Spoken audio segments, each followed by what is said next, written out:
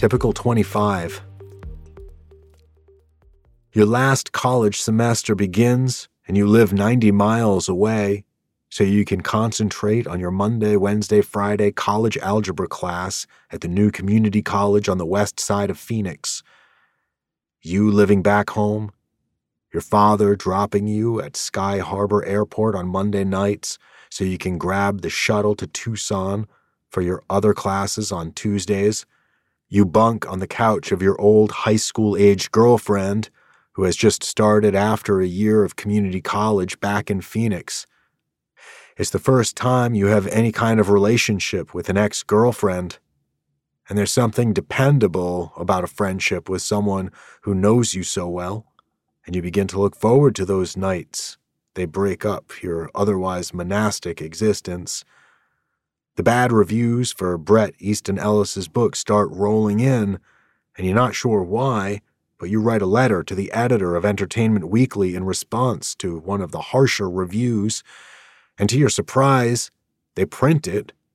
The thrill of your name in the magazine, matched only by the message on the answering machine at home that Vanity Fair is going to print your letter as well. The stars aligning when you happen upon a flyer on the 4th floor of the Modern Languages building on campus, where all your creative writing workshops are held, for a new low-residency MFA program at Bennington College. You take in the news, stunned a little, and then steal the poster so that no one else sees it before you can get your application in. You include your latest short story written from the ashes of your failed novel. Your favorite creative writing professor told you after class that it was probably a publishable story, and so you spend an afternoon licking envelopes and stamps to mail it off to all the literary magazines listed in the back of the latest Best American Short Stories collection, the book your professor used in class. There's a lot of hope and optimism. The federal government grinds to a halt and shuts down, something you didn't know could even happen, though the finger-pointing is less of a surprise. The former president, Ronald Reagan, announces that he has Alzheimer's. The last the public hears from him. One night, a few weeks before your December graduation, you're out at the pool in your ex-girlfriend's apartment complex, and it strikes you that you have no alternative plan should you not get into Bennington, that you should have applied to a handful of places. Arrogance isn't to blame. You just aren't interested in pursuing the course of study if it isn't at Bennington, in the shadow of Bret Easton Ellis. The coming new year is a blank slate. You have no idea where you'll be living, what you'll be doing for work. Nothing. The vacuum created by the absence of any kind of schooling, too frightening to contemplate, vanquished by the phone call from the director of the MFA program who calls during dinner to tell you that you've been accepted and will start in January. And then more great good luck. The editor of one of the literary magazines in New York City you mailed your story to sends a handwritten note in pencil saying they're considering publishing it, so that by the time of your graduation from the University of Arizona, please stand and turn your tassel along with thousands of others. Congratulations, goodbye.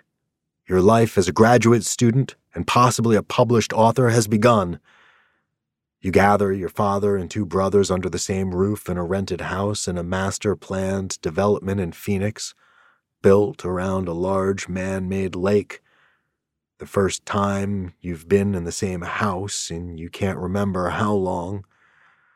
There's no money to furnish the 5-bedroom pink stucco house as it should be, but everyone has their living space, and you use the extra room as a writing office.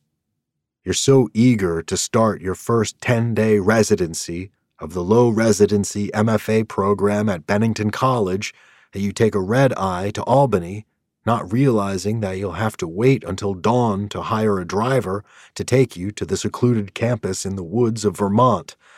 The slatted sunshine, its own miracle, as you are expelled from the covered bridge at the foot of campus, which is deserted at this time of the morning.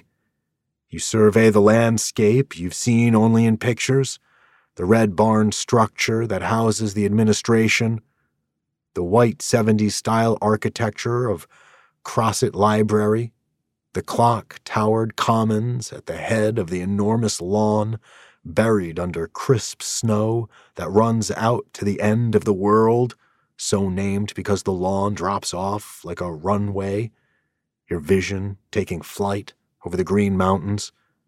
Green and white clapboard dorms line the lawn, and you wonder which one Bret Easton Ellis lived in, eager to commune with his ghost.